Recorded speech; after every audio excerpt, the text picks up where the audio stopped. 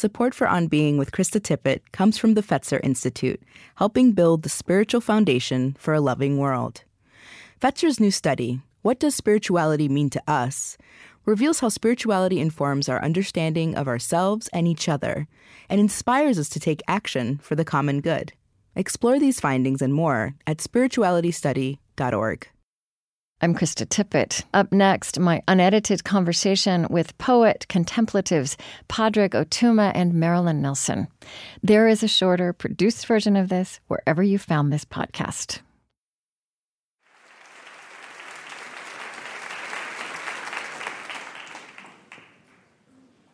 Were we supposed to start at 9 or 9:15? Okay, good. Oh, this is the famous Chris. Especially if you've listened to the unedited interview, this is Chris. What a beautiful way to start the morning. I want to just make a couple of little announcements. First of all, I want to call out one person in particular on our team, Lauren Dordal, who actually, who coordinated us this happening, and we didn't know how much we needed her until after we had her, and the great producer in the sky was looking after us, and she really she's unflappable and elegant, and just really, we couldn't have done it without her. And I then also have to thank Erin Farrell, who is our COO, who came on in the fall and also knew to hire Loren, which I did not know that we needed that person. And everybody else, I want you to meet everybody else and hear all their names in the course of these days.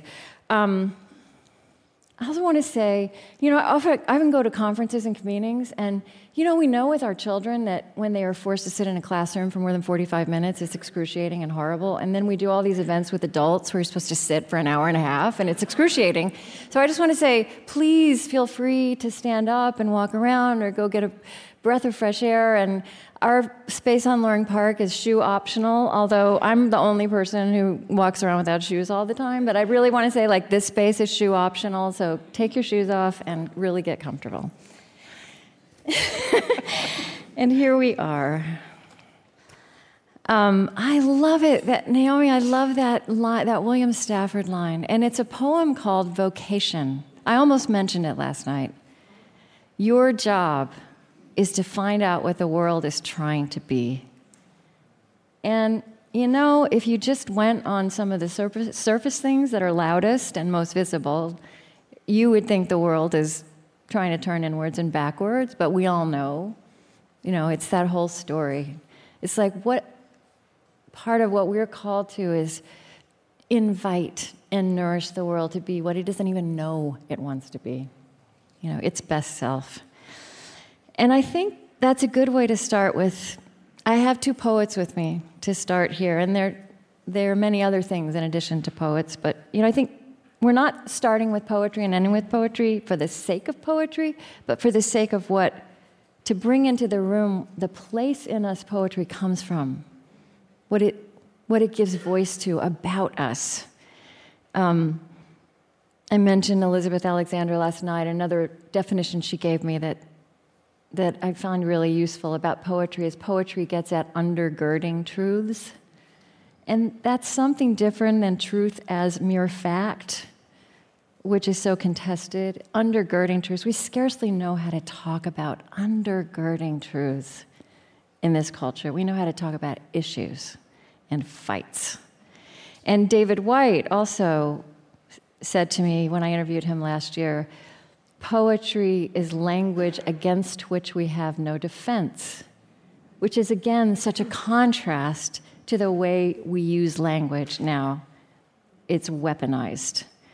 And Marilyn said to me when I interviewed her, I think a year and a half ago or something, you go to listen to a poet and you leave not only having learned something about the poet's reality, but also having learned something about the reality you are living. And she said, I guess that's what communal pondering is. And we'll come back to communal pondering. So Marilyn Nelson was born in Cleveland, grew up in a military family. I love, there's one place where you talk, I remembered this, you tell me if I'm making this up, that when you and your sister, when you would move on to new places, because you moved around a lot, that you would imagine that the places you lived before didn't exist anymore. Yes, we didn't imagine it, I believed it. Yeah. So you left and they went away. Your father was in the last graduating class of Tuskegee Airmen. And you've said that your early ethical training came from reading your father's old college poetry books. And Marilyn is a storytelling, history-telling poet and writer for adults and children, and she's very esteemed as a poet among poets. She's a chancellor of the American Academy of American Poets.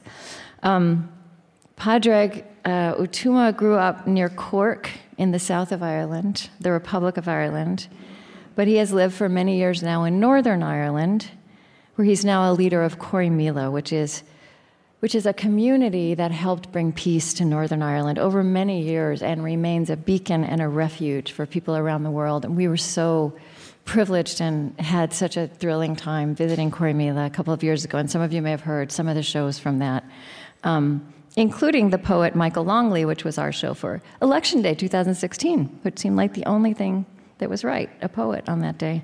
And Padraig is a theologian and a peacemaker and a poet and a poetic writer of prose.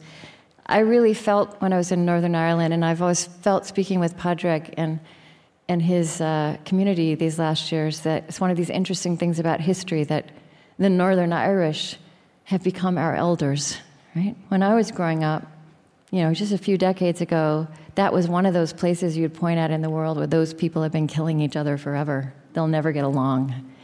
And now they are walking this daily, hard, redemptive work of being at peace.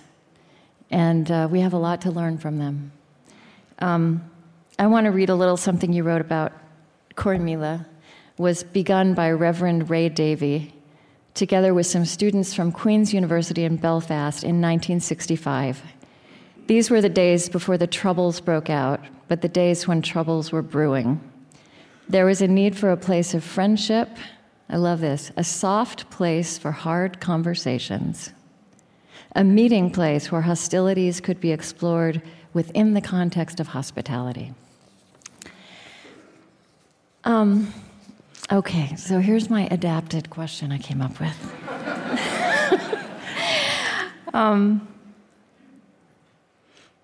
And I don't know who I want to start with. Marilyn, I'll just start with you.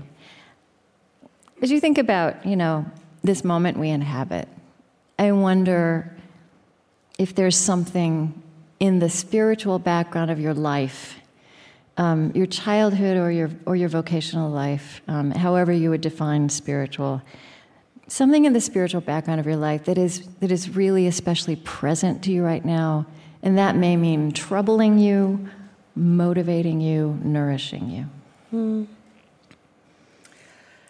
I'm not sure. The moment we inhabit now is very fraught, and I suppose the teaching, the learning of my background that's most present to me now is a historical memory of where we came from, what our ancestors survived, how in African American culture there is a hope, a fierce hope that sustained people in spite of everything. And I don't know, I've told students often over the years that just touching that history, just imagining how people went on is a source of strength. I just finished reading a very powerful novel about refugees in the present moment, and reading their experiences reminded me very much of the experiences of the Middle Passage and those earliest days of slavery and of Jim Crow, and made me realize how hard it must have been in the past and how hard it must be now for many people to hold on to that resilience of I guess hope is the only word I can come up with.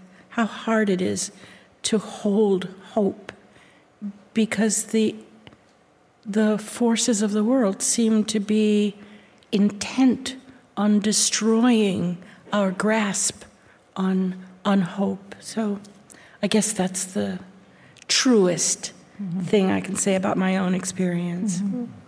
Thank you. There's two things that come to my mind. The first is, so when I got to primary school, I didn't know that I spoke two languages. And the teacher was introducing us to speaking Irish as if that was new for us all. And the teacher said a few words and said, now you won't have understood what I've said, but I'm going to teach you how to speak Irish. And I felt like something was wrong because I understood perfectly what she'd just said, because I spoke two languages. I had two tongues in my mouth without realizing it. And what that strikes me, I continually refer back to the realization for me that my first instinct was to think, oh, I'm wrong. Well, because the teacher said that. I trusted authority. I'm a good Catholic. And so I've been spending my life trying to become a bad Catholic. And because I had an innate trust of authority. And when the teacher said, now you won't understand what I've just said, I thought, okay, that has to be true. And what that teaches me is that it's important to listen to the intuition, because we might know more than we know. And that's, I think that's a deep, trusting relationship we have to have with ourselves.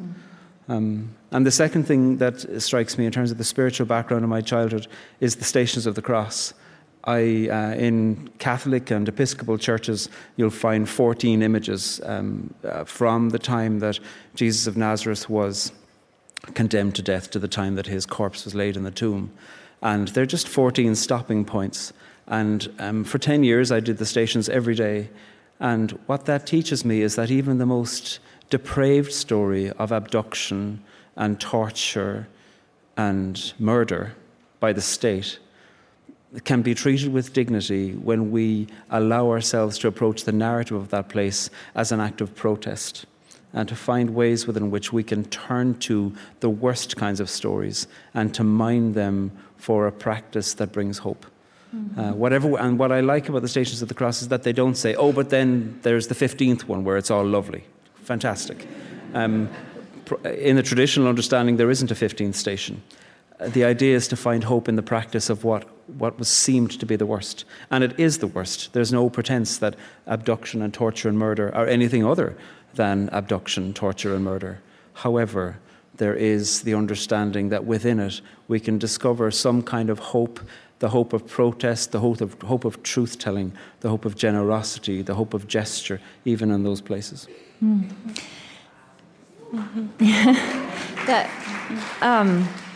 That really takes me to a place I think we should just start, which is,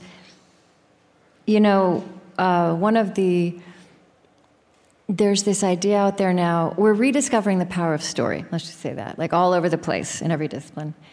And that's wonderful because we'd forgotten the power of story, but then there's a way that gets trivialized, right? And we're in podcasting, right? It's like storytelling, but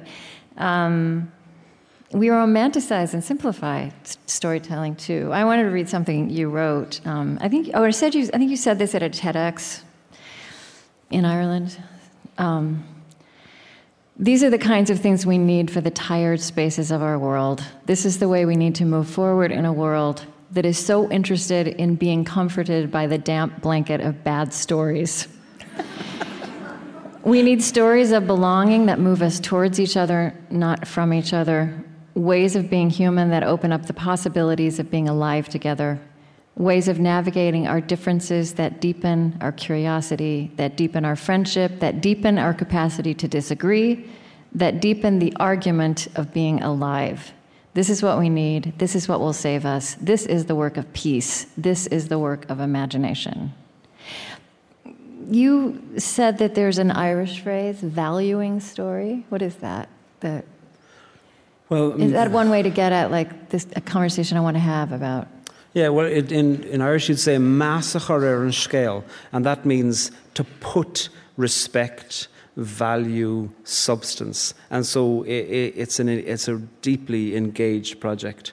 And so to find a way to put mass respect on the story requires a really muscular engagement with it.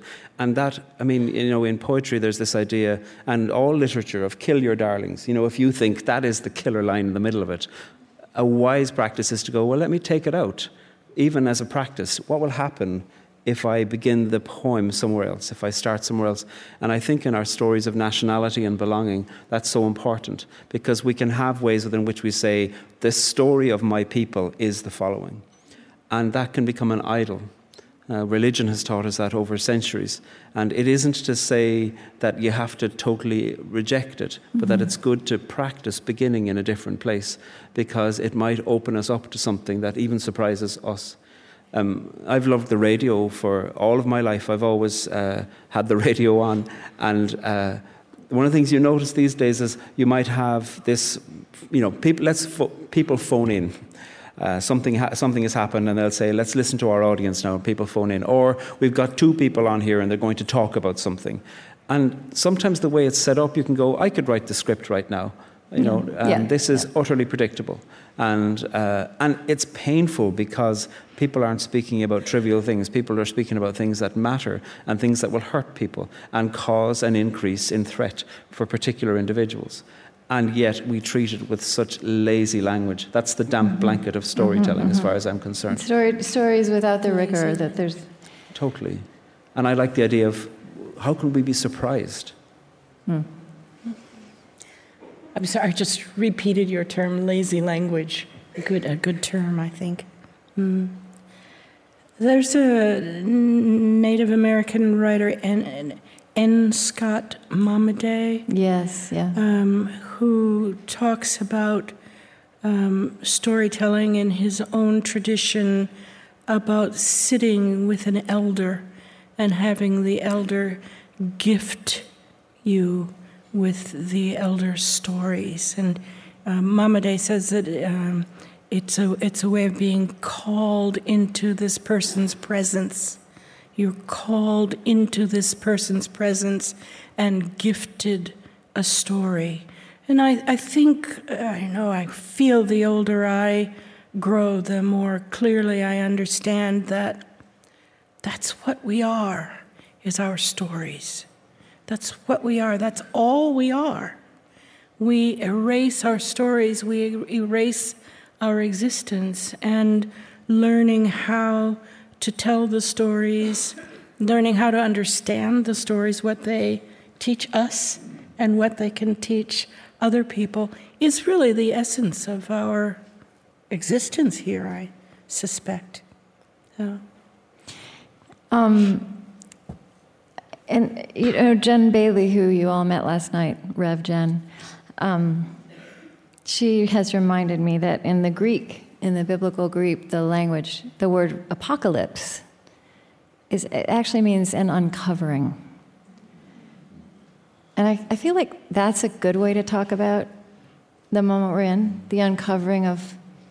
And I think, Marilyn, that's something you really do in your work, is kind of get into, uncover the fuller story that wasn't told, that wanted to be forgotten, that was too painful to remember. Yeah, but you, I'm sorry, I'm having a hard time hearing that. Yeah. I don't know, I feel that my job, at least, is to find stories, uncover them, even, especially, painful stories that people want to avoid hearing. And this project you've been working on, is it better if I move up, if I move closer? Can you hear me better? I think it's better for me if you... If I move back? Yes. Okay, yeah, it's something about the room. I'm actually having a little bit of that too. You told me about this when we met before, this project you've been doing for a church in Connecticut. Yes. Mm-hmm. And honestly, I feel like this could be a template for all kinds of our organizations, what this church has done with you, which is going back and telling the story they haven't told. And I mean, I want to let you talk about it, but I just to read, it starts in Lyme, Connecticut in 1666, the meeting house. These are sounds the landscape has never heard. A strange human language, axes and saws, iron hammers pounding home iron nails, the tromp of boots, the cough of musket fire, and then on, like this new experience for the land. And it goes through, other events in the story of the church that I'm sure the church didn't tell until now. And the thing is, they want to tell it now. So, Lyme, Connecticut, 1729, 2 members in good standing of the church record and sign a business transaction. In consideration of the sum of 25 pounds, one mulatto girl of 3 years old, called Jane, to have and hold, possess, and enjoy as his own proper estate forever during her natural life. 2 members who have seats in the front pews, and then you've got a copy of the deed of sale. So this church has actually gone back and told more of its story. And it's very unusual, I think, to have the courage required to tell those stories, to find what they teach. This is a story in which this is a church which was founded. They just celebrated their 350th anniversary. And the first pastor kept slaves in the parsonage, in the attic of the parsonage. I don't think anybody in the church, they hadn't thought about it, but I don't think they knew their own history. The fact that many members of the church live in a very upscale community which was once set aside for Native Americans. It was intended to be their place. Nobody remembers that now. Now it's where you live if you have a lot of money. And it was a painful responsibility handed to me to present these people with their own histories. I loved working on this project, but it was also full of shocks and disappointments. I wanted to believe better of humanity. Was disappointed. Yeah. So what happens when a community, because I really do, I read this story and I think this could be a template. This is also a moment when we're talking about how do we reckon? How do we reckon? And nobody knows how to begin or to go that far back, or how far back do you go? And what happened? What was the experience for them to have this uncovered and to reclaim it as who they are and where they came from? I only know from a few encounters with members of the congregation who thanked me for giving them their story. I think it also helped them to be able to see their story as told through the eyes of someone who didn't inherit their history. These are people who've lived in the same community, many of them for 300 years. They're living in the same house their great-great-great-grandfather built. And to have an outsider come and point out to them the discrepancies between what they believe now and what was believed in the past was probably difficult for them. But it also, I think, was a way for them to appreciate where they came from and where they are now, the amount of growth that this is an extremely progressive church now. And I think it's possible for them to be very proud of what they came from. I'm reminded, a friend of mine called a couple of nights ago because there was a rebroadcast of an episode of Skip Gates' program, So You Think You Know Who You Are. The episode in which he was looking at the history of Ted Danson's family. And a friend called to tell me it was on again. I had seen it about a year ago when it was first broadcast, and it's a story that I think makes clear the kind of issues that came for this church too. Ted Danson's, one of his great-great-great-grandfathers was a man named Oliver Smith, who, as it turned out, was the master, the owner of an enslaved man named Venture Smith, who published the story of his life. So he's famous. Oliver Smith is not famous, but Venture Smith is. And Venture tells the story of moving from one master to another until he got to Oliver Smith, who was the man who allowed him to do extra work in the evening and keep the money he earned and purchase his freedom. It was Ted Danson's great-great-great-grandfather. And Danson's response to this was very interesting, because I would have expected him to be, oh, wow, I'm so proud of that. Yeah. But his response was, oh, I'm so shocked and ashamed that my family owned slaves. And I think that complication is the kind of complication that happens in this congregation too. On the one hand, you can be proud of seeing that your ancestors turned away from a horribly inhumane institution, but on the other hand, you have to deal with the fact that they were in the middle of it. Yeah, and it took 300 years. Yeah.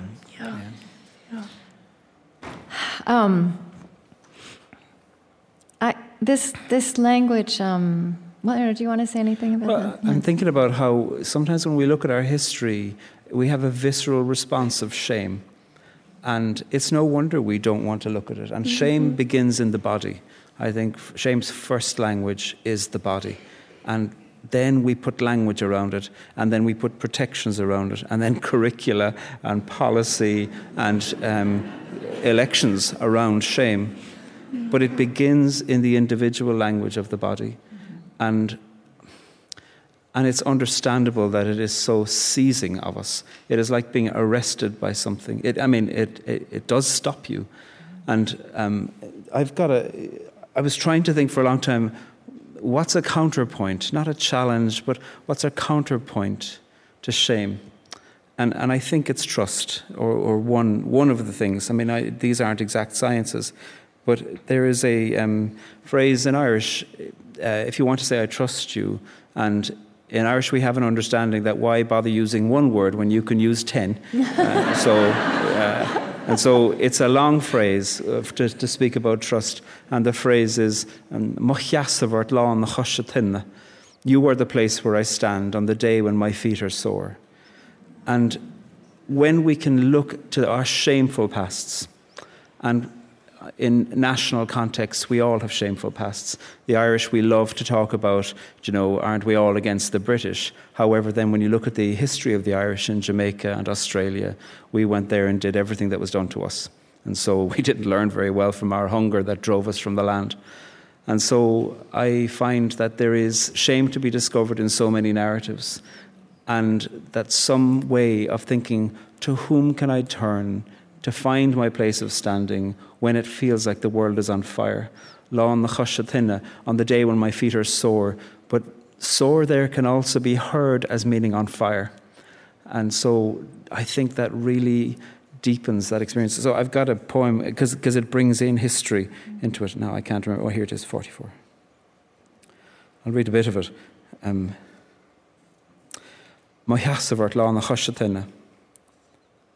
There are some things that can't be stated quickly. Only history can meet us on the day when our grief greets us. It's only when I've sailed across an ocean meeting you that I can meet you truly. And I see you in me, and the me in you sees through me. You are the place of standing on the day when feet are sore. You are the harbour's landing on the day of the waves' roar. You are the arms enfolding when I reject my flesh. You are my gentle breathing when I have lost my breath. And so, though the fright time hinders, the night time lingers for us to grow inside her. And we will find her tough, and we will jostle with this mother, desperately wishing for another way of birthing out our living. But she is giving us our own selves, and we might live to tell the tale. And we might find family on the day when the gale takes us into harbour, into shelter, into holding, into home. And for me, that's the invitation of a painful history, is to do that together. And that is always difficult, but it is always true. And anything else fails us. I think what you're also pointing at is the beyond of words. Yeah. Right? Like those of us who reverence words also know their limits. Right? It's because it's so much of what happens in the body. And, not to belabor the point, but I think, you've also talked about this, Marilyn, that poetry is also about silence. I think you said poetry emerges from silence. And something enlightened, it feels to me, about this church, this institution, asking a poet to look at their history and to tell it in words that leave room for silence, for what can't be said. One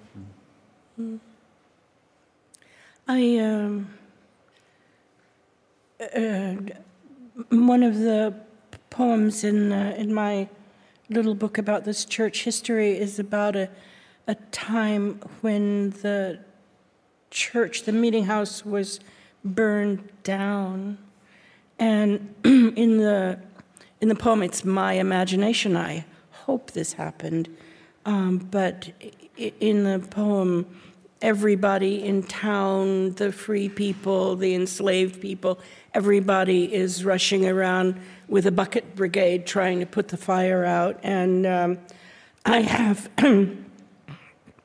a couple of lines in which people look into each other's eyes and see their own fear in each other's eyes. And I think that experience of sharing a crisis beyond expression, beyond words, of looking at each other and seeing one's own experience is probably, I hope it's true anyway.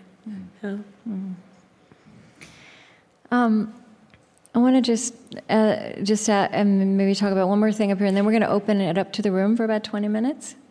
We're going to do that this morning and actually in the morning sessions, a little bit of time for a whole room conversation. I didn't say this last night. One thing I felt as soon as I visited this place the first time is this was actually built on around a Bible college. There was a Bible college here for generations and generations. And the Bible college ended, and Scott in 1440 came in and created something new. But I really feel here, this feels to me like a place where people have been praying for a long time. And Padraig, you've been writing, you've been praying for a long time too. But you have this book, and both of these books, The Meeting House and, is this one in the, I hope this is in the bookstore, probably. Anyway, you can get it online. You've written this daily prayer book for the Corrymeela community. Just want to talk a little bit about prayer as a form of words. Yeah. Well, I mean, I could read, let me read something beautiful you wrote. Prayer can be a rhythm that helps us make sense in times of senselessness, not offering solutions, but speaking to and from the mystery of humanity. Prayer is rhythm, prayer is comfort, prayer is disappointment, prayer is words and shape and art around desperation and delight and disappointment and desire. I clearly was in an alliterative mood the day that I wrote that. I mean, prayer in English comes from French, prier, to ask. And I think sometimes if it's understood that prayer is only held by those who have a devotion to a religious understanding, we have limited prayer. That's a limited imagination about what prayer is, because we all ask and we all come in contact with deep desire. And that in itself is an experience of prayer. And I think one of the benefits of being part of a tradition where you can find form to put your prayer in is that you can feel like there's a container for the things that it can be difficult to contain. So that book builds on a form of prayer that you find in the English language liturgical traditions.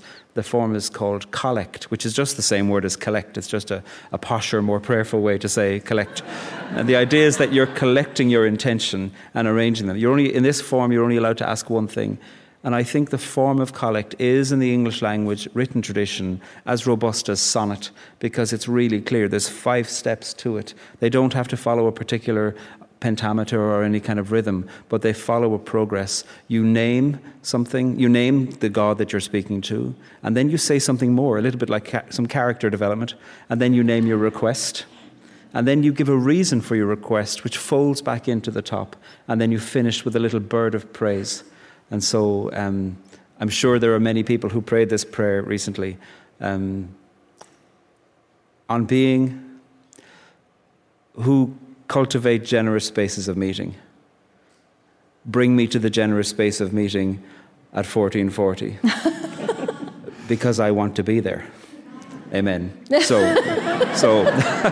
that's the kind of a way of going through that thing. Right. But what it requires is that it makes you ask, what do I want? One thing. And how do I wrap that into a form that holds it, that reveals something back to me rather than just a list of demands?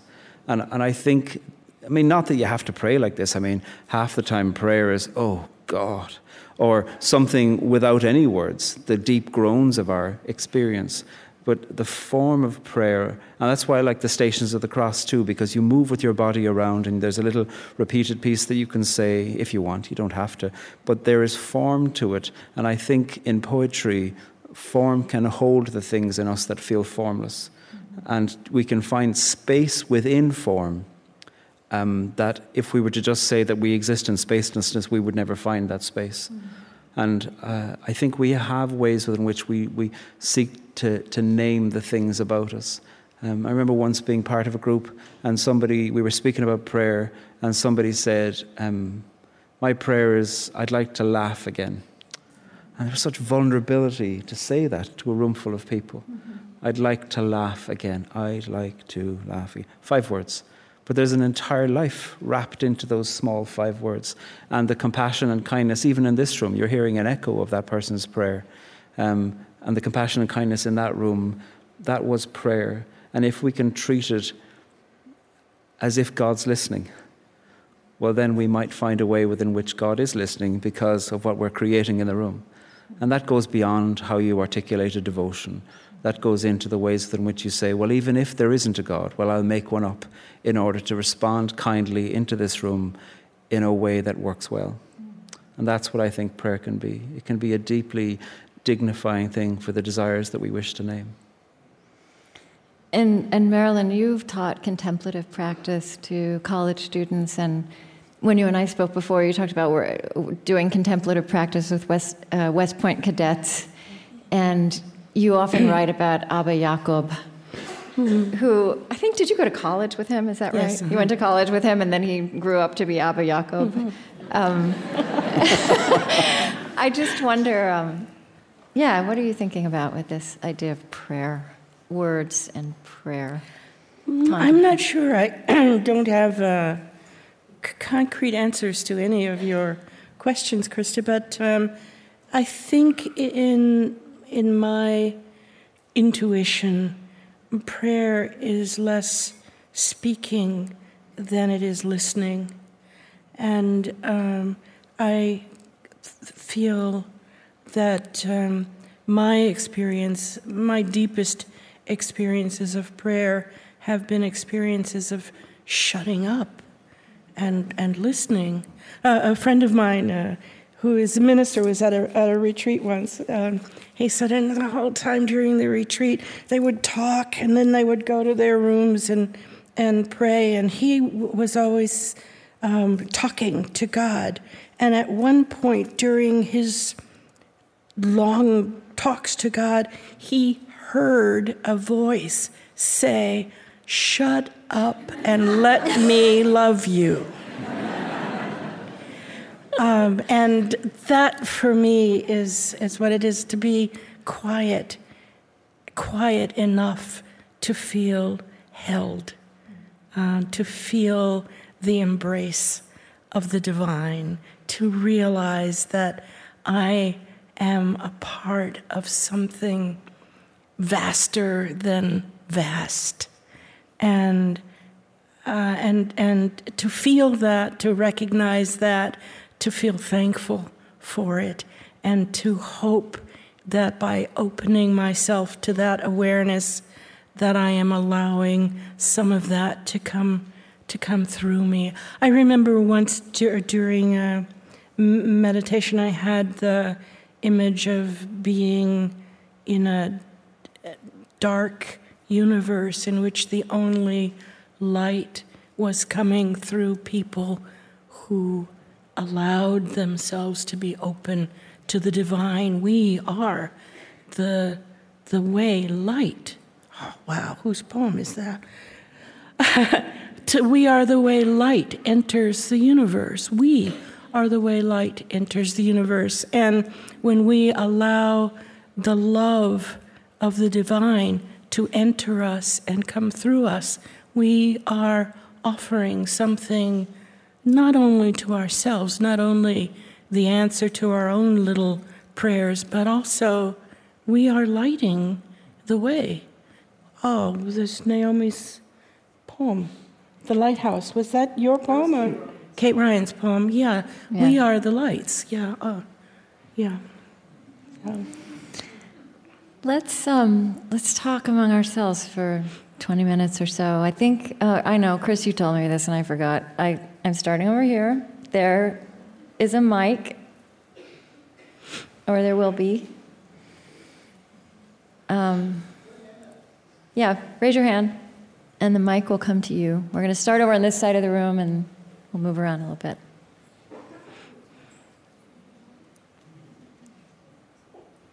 This is Tony Liu. I'll maybe introduce people as you see them.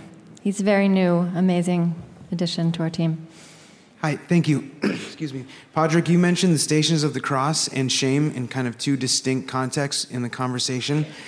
For me, growing up, Stations of the Cross and shame were intricately connected.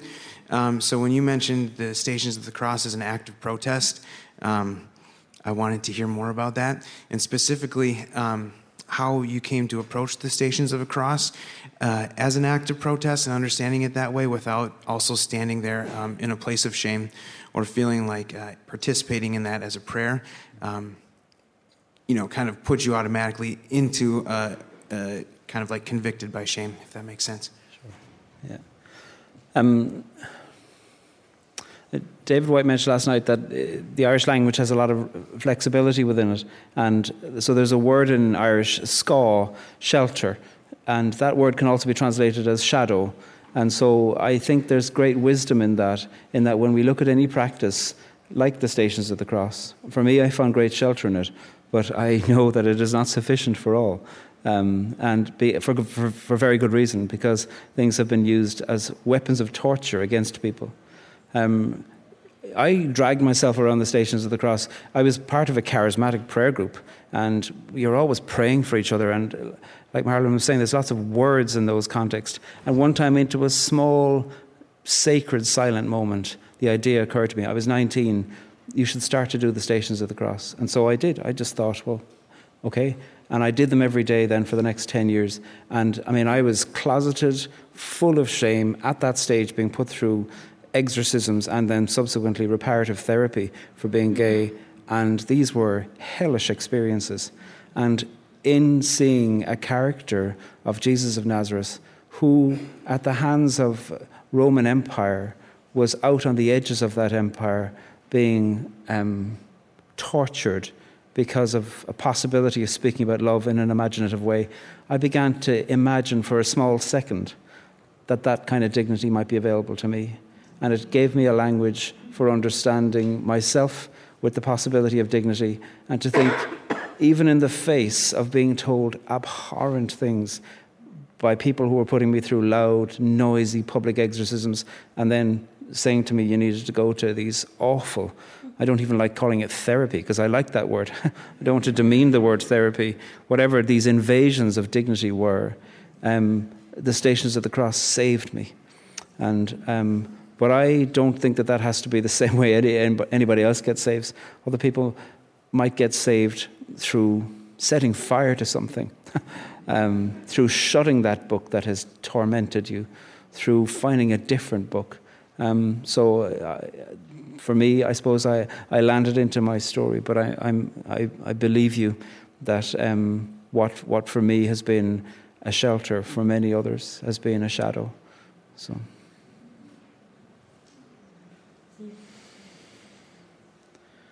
And this is Erin Colaseco, who is our art director. We have an art director, and she's so amazing.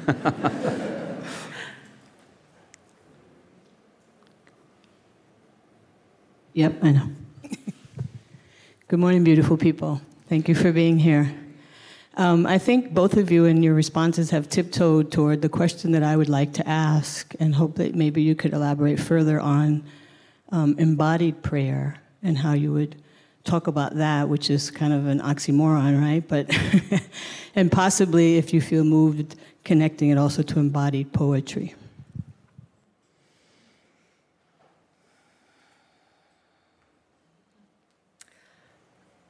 I have to let you. I'm not quite sure I understand what you mean. Ooh. Oh.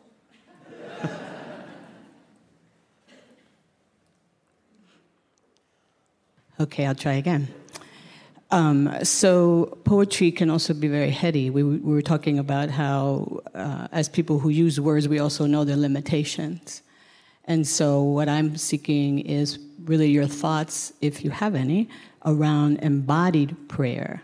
I'm reminded of the Benedictine nuns who said that it takes our soul time to arrive whenever we travel somewhere, and so that what helps you to arrive is to do an embodied prayer. And so I just wanted to know if you had thoughts around what that meant for you. Do you ever have movement when you're trying to write something? Does movement help you when you get stuck? So things along those lines, just trying to pick your brain a little. I have a T-shirt that says whiskey and yoga on it, and I'm very faithful with one of those.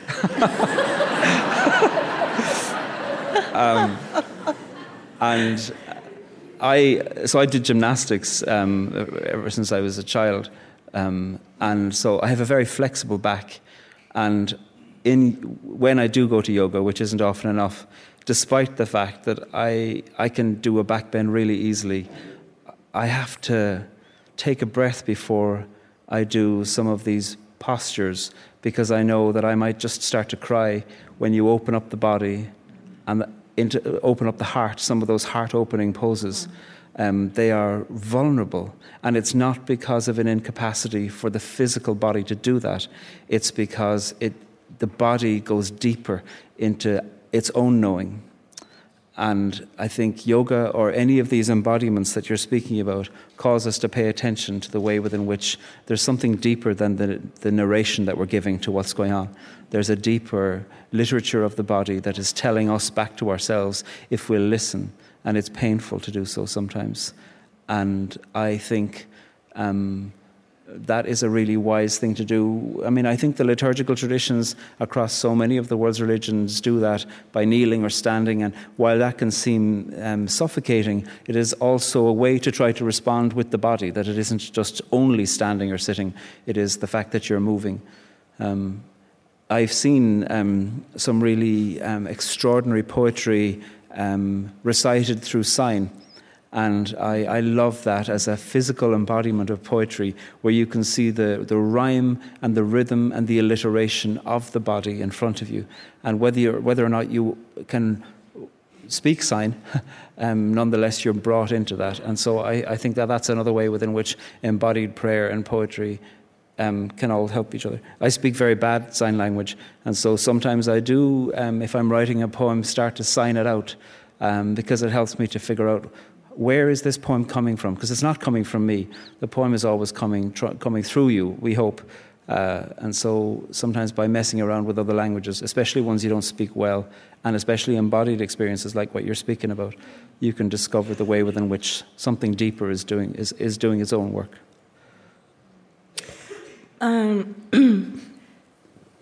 This makes me think of a couple of things. One is experiences I've had of practicing walking meditation. Thich Nhat Hanh teaches walking meditation in which, with every step, you plant love into the planet. And I've done these meditations with groups of contemplatives, and have found it a very beautiful experience, just planting love, consciously being with the soles of your feet, consciously making the soles of your feet do something more than just carry you someplace. So I have done this related to writing, when I've reached an impasse in trying to write a poem and haven't been able to figure out a way around it. I have had the joyful experience of just putting the poem away and just giving up and going for a walk and not even thinking about it, just going for a walk, just being a body walking in the air. And coming back and sitting down again, and even though I haven't thought about the project, when I've returned, the impasse has been broken. And there was some other point I was going... yes, walking a labyrinth. I think there's a labyrinth here. I saw it on the map. Oh. Walking a labyrinth is another way of, I think, giving up the urge to control, and just being in the body and letting the body be the prayer. And then, since Krista mentioned my friend Abba Jacob, he does things, I guess he would call them meditations, in which he takes people on hikes and you're just sort of following him. And he's cutting across fields and walking through weeds up to your chest, and you're walking around after him thinking, what is he doing? Does he have an idea? Is there a plan? No. The point of it is just you're following. You're just kind of with him, and he's doing a completely random march through the wilderness. And he's mentioned several times to me that he finds it amusing. People stay with him and follow him.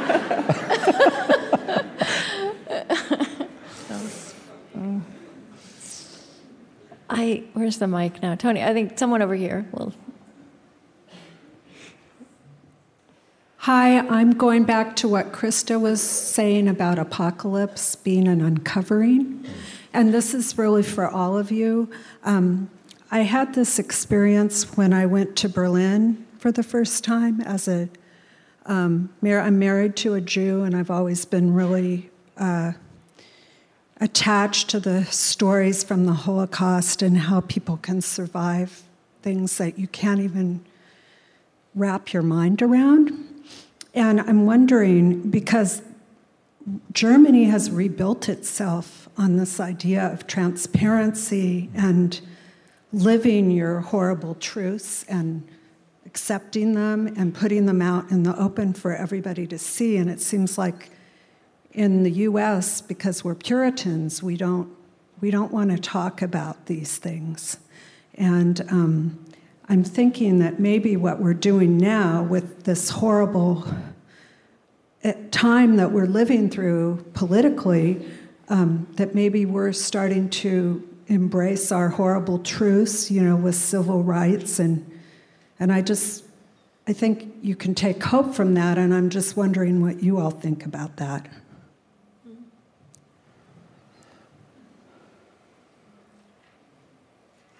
I really do value apocalypse. It's a word from the theatre. It's a bit of campery, really, and we understand that the theatre is telling us the truth, to uncover, to show what's already there. Sometimes when you hear people use the word apocalyptic in language, they're using it to mean predicting a dystopian future, when apocalypse is just saying, here's what we've been ignoring, or here's what our systems have prevented us, deliberately sometimes, from acknowledging. That's the truth, and that's why it hurts. It's much worse than a dystopian future. It's because it's saying it's here already. And sometimes in certain circumstances, something awful might come to light, and there might be a widespread sense of, isn't that terrible that this kind of thing is beginning right now? And people who've been living through that all along are saying, there's nothing new. Yeah. Like, the only surprise is your surprise. And that can be a frustrating thing, to feel like some people think that whatever atrocity is happening has only recently begun, when other people have been surviving with great dignity and fortitude and protest the whole way throughout it. Sometimes in those contexts we hear people say things like, we need to be a voice for the voiceless. And the people who've been using their voices for decades have been saying, we haven't been voiceless at all, you just haven't been listening. And this is the apocalypse that we need, is to hear what's happening. I think contemporary American poetry is one of them at an extraordinarily exciting phase.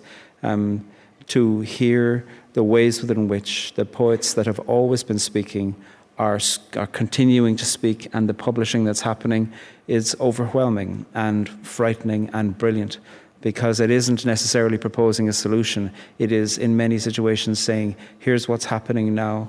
So Morgan Parker, Danez Smith, Kaveh Akbar, Claudio Rankin, these well-established and emerging poets, Ocean Vuong, they are doing such amazing things to uncover what is already there. And I take great consolation in that. It's a frightening thing, and that's good, because not all fear will kill us. Some of it will save us.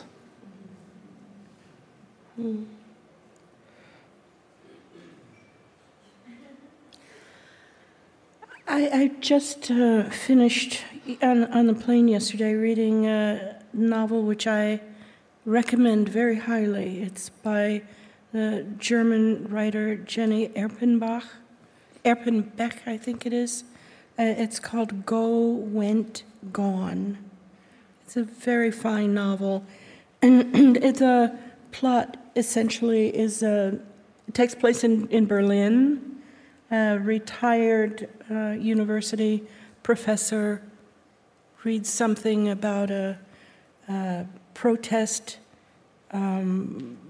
by some African refugees, and he becomes curious about them and goes to meet them and interview them, and the plot is his developing relationship with these refugees. And of course he learns their stories, which are harrowing, but he also, because of them, confronts the legal system that has been put in place to keep them out. And it's that uncovering the apocalypse, which is happening everywhere now.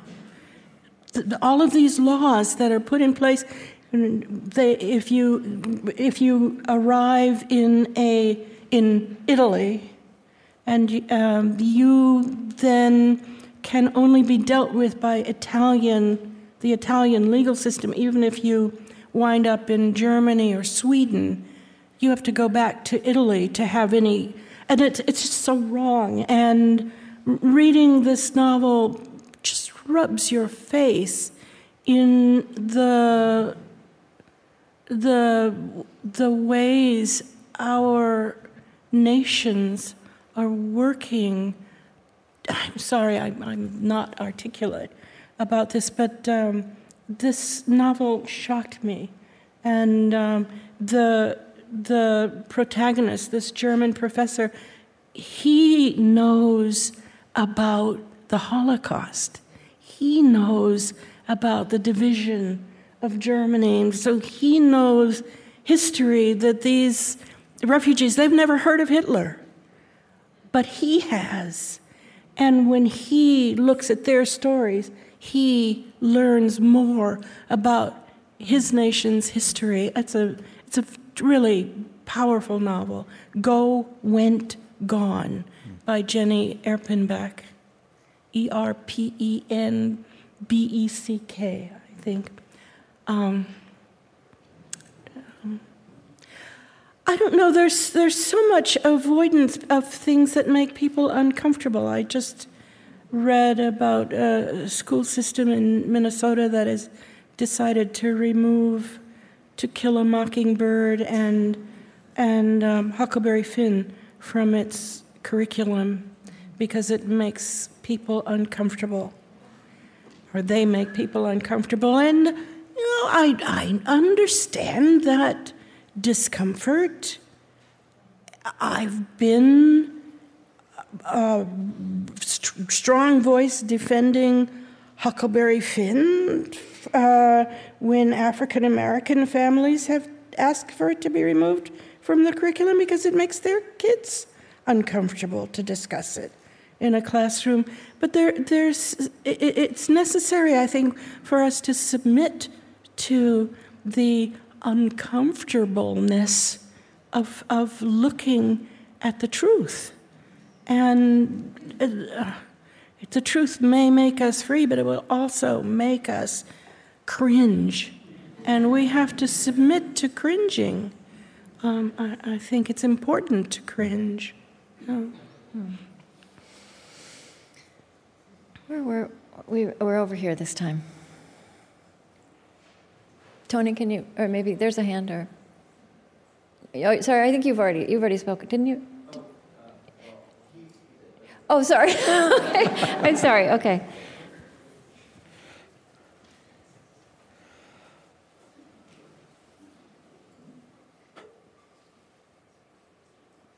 Hi, this question is for Patrick. So, in reference to your comment about, your teacher stating that, that no one in the class spoke Irish, but in fact you did, and not trusting your intuition. I'm curious, in a world where there's a lot of noise, how have you, and this question is actually for both of you, how have you been able to trust, to build that intuition and to trust that voice? What does that practice look like for you? That's a lovely question. I think partly for me that's why I turned to poetry, because poetry allows for so much empty space on the page, and that poetry has the humility, I think, to not try to be everything.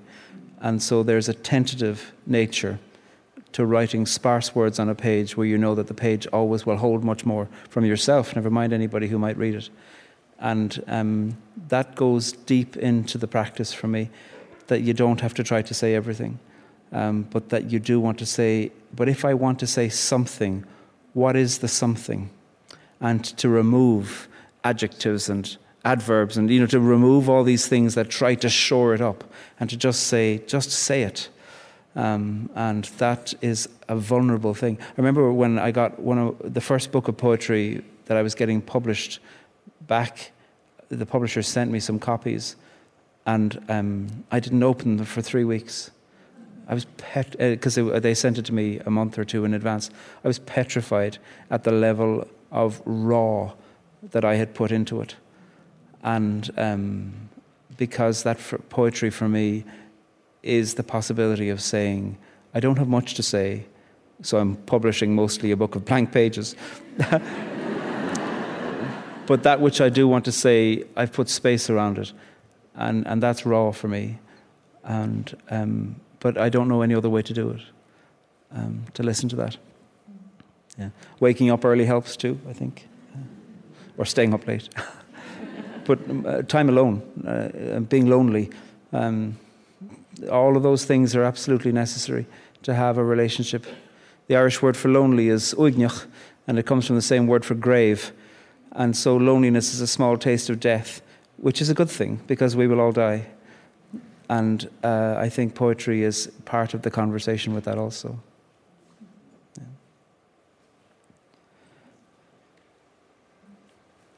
I'm speechless.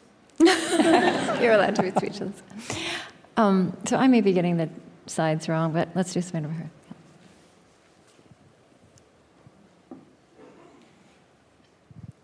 Thanks. I just want to thank you for what you're doing here. There's a quote by Wallace Stevens that says, "You may not find the news in poetry, but many people have died for lack of what is found in poetry." So thank you for this conversation about poetry and life. You've both talked about how poetry creates space within forms. And this morning, during a meditation session, I felt that I was creating space within my mind and body. So I wonder how your contemplative practice and your poetry create a space for you as a way of being in the world, as a way of being awake in the world, and for your activism in the world. Marilyn, you want to start with that one? Let's see. My first thought is the safe space created by form. If you choose to write in form, the form gives you a kind of safe space. You can reach out from behind the form and say something really hot and then pull back. And I have a long poem about the lynching of Emmett Till, which is written in a very tight form. I don't think I could have written about this subject if I hadn't written about it in a form that offered me a kind of protection. And I don't know how several of the poets you mentioned are writing in free verse about really difficult subjects. I don't know how they do that.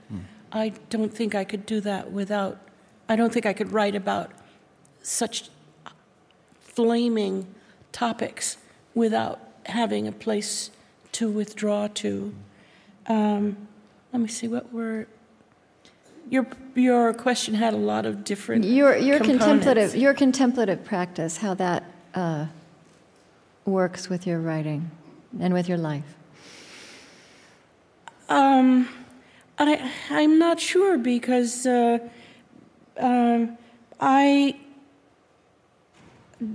don't know whether I can separate it from who I am. It's just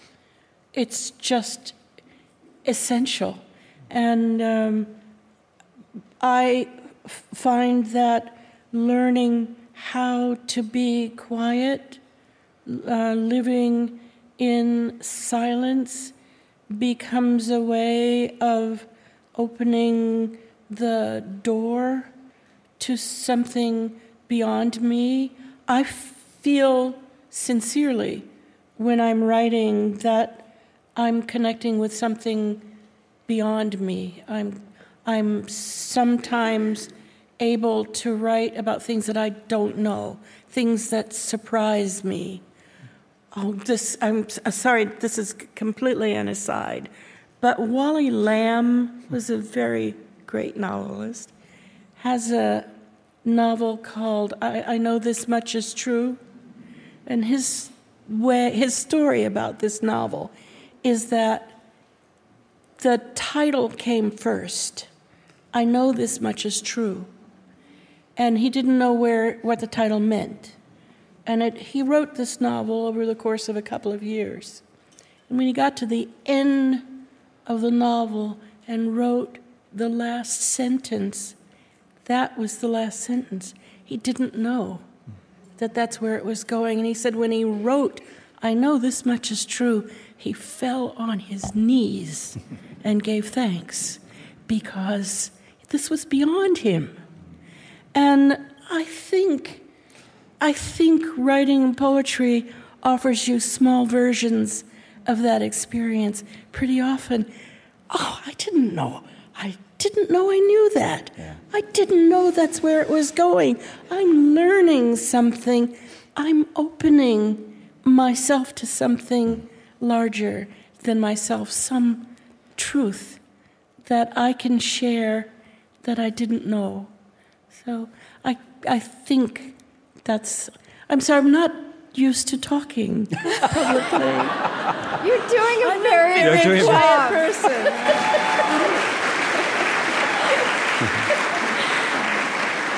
Wonderful.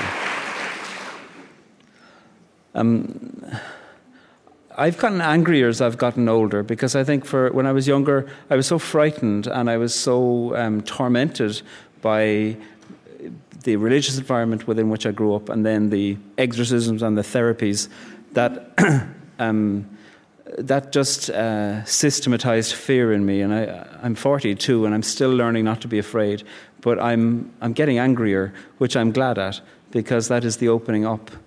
And I think that for me, activism comes back to what Krista was speaking about at the start, which is story. To find a way within which to tell the stories that are being suppressed and to believe them. To practice the radical thing of believing something to be true, especially when there's been systems to deny the truth of it. And we can be surprised into that enormously. The reason why I left reparative therapy, I'd been going for a few years, and it was awful, and it was a failure of language and religion and psychology. The whole thing was terrible. He was just making stuff up. And I didn't realize this because I was young and I had no confidence in myself that I knew anything about religion or psychology. But I spoke 4 languages. Not great, but I've always loved language. And eventually I screwed up the courage to say to him, because the therapist was very erotically focused and would be saying, were you aroused by this woman or by that woman? Did you see that film? Were you aroused by her? It was really crude, and it was predatory on the women that he was asking me about my hypothetical arousal towards. And eventually I said to him, I don't even know that I want to have sex with women, because he was always talking about. And then he said to me, Padraig, your problem is language. And unbeknownst to him, we were on my territory now. and actually, unbeknownst to me. And he said, your problem is language. You are talking about wanting to have sex. Have is a selfish verb. You should want to give sex. And the conjugation of that sentence was one of the poorest conjugations I have ever heard in my life. And I said to him, no, it's not. And I got up and left. That was it. That was the end. I've got a sonnet about it. Can I read the sonnet? And it was the way within which language saved me. And I got the number 16 bus from the south side of Dublin back up to the north side of Dublin. And I was in this therapy because I needed to be in the context of my work. And I could tell nobody, but it didn't matter because language was sufficient. And it was so exciting. I'm writing a sequence called 7 Deadly Sonnets. And I have 7 deadly sonnets? 7 deadly sonnets playing with 7 deadly sins. And there's a phrase in Latin, from ex nihilo nihilo fut, from nothing, nothing comes. And I don't like that phrase because somehow something came from nothing. I think that's what the book of Genesis is about. But anyway, if anybody here has Latin, I would love you to help me. I want to write a sonnet called From Nothing Everything Came, ex nihilo omnibus fit, I think, but I have no idea really. So here's the sonnet, and it's about that moment. Believe me, I'm the last person to believe me. I believed in danger from the first day I could think. I learned to speak by screaming, some of it aloud, and my first word in 2 languages was remember. my first curse too, or was it a promise? I stuck to it, still do. I could feast on sorrows and stand up empty. When I stood up against my faithfulness, I ran, I flew, I panicked, I grew more frightened than I'd ever been. In the beginning was a word I heard. Then I heard another word that made me listen, made me stand. Who said it? Not a man, that's for sure. Men were too busy teaching me their sure and frightened ways of purity. Who whispered it? Who said it? Who worked that word of freedom into me? Who freed me? Who believed me?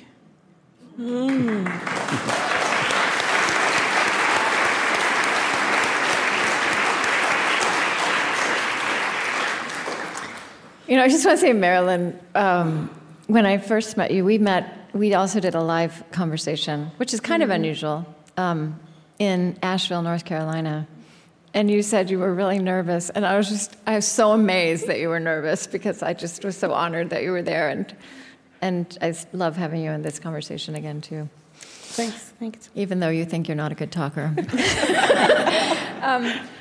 I think to close, I thought I might ask each of you to read something, and no, you're going to be our poet in the morning, too, so we'll hear more of you. I was quite taken with The Children's Moon. This is another book you published recently in Mrs. Nelson's class, which was about your mother. You want to tell the story of that book? My mother was an elementary school teacher, and my dad was in the Air Force. We moved around a lot. And in 1954, he was stationed on a base in Salina, Kansas, and my mother taught second grade in a school in Salina. And we have in the family album the class picture, the official class picture of my mother's class. In June 1954, she's seated at the teacher's desk, smiling and surrounded by 20 second graders, all of them white. And she was very aware that she was making history. She was a black teacher of white children in 1954. And every time over the years I've looked at this photograph, I've thought would be really nice to figure out a way to explore the experiences of these children, having a black teacher at that point. And a few years ago, I invited 20 of my friends, white poets of a certain age, to write in the voices of those children. And each of them picked a child, gave the child a name, wrote up a backstory for the child. Everybody got really excited about this.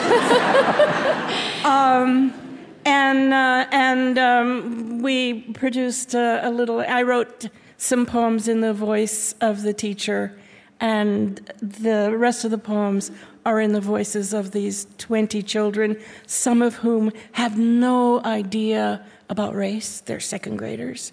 Some of them are going home to parents who are asking, what did that teacher say today? It was every time I read this book, it gives me joy. That was a real effort of love, and the cover art was painted by a second grader, specifically for this. So I'm proud of that too. Yeah, and so I'd be glad to read the. I think so. I wonder if you'd read this, "The Children's Moon," which you wrote, which was your mother, Mrs. Nelson. And I think also one thing that was interesting about the book is we look at a picture and it's white students and a black teacher in 1954, but they weren't all thinking about race, right? There's all kinds of things going on, and it's also how we imagine all kinds of things going on in other people's heads, and I think that was probably true, that mix. And anyway, here's the one you wrote, which I just love, and then I'm going to ask Padraig to read something as well. Okay. the children's moon. The children's moon is the moon that you see sometimes in the morning. You see a faint moon in the sky. In my navy shirtwaist dress and 3-inch heels, my pearl clip-ons and newly red-rinsed curls, I smoothed on lipstick. Lipstick marked my girls, saluted and held thumbs up to my darling Mel, and drove myself to school for the first day. Over the schoolyard, a silver lozenge dissolved into the morning's blue cauldron. Enter 27-year-old white children. "Look, children," I said as they found their desks, "the children's moon, a special good luck sign." We pledged allegiance and silently prayed. George Washington watched sternly from his frame. I turned to the blackboard and wrote my name. I thought I heard, "She's the real teacher's maid." I thought I heard echoes of history. But when I turned, every child in the room had one hand up, asking, "What is the children's moon?" Oh, thank you. Thank you.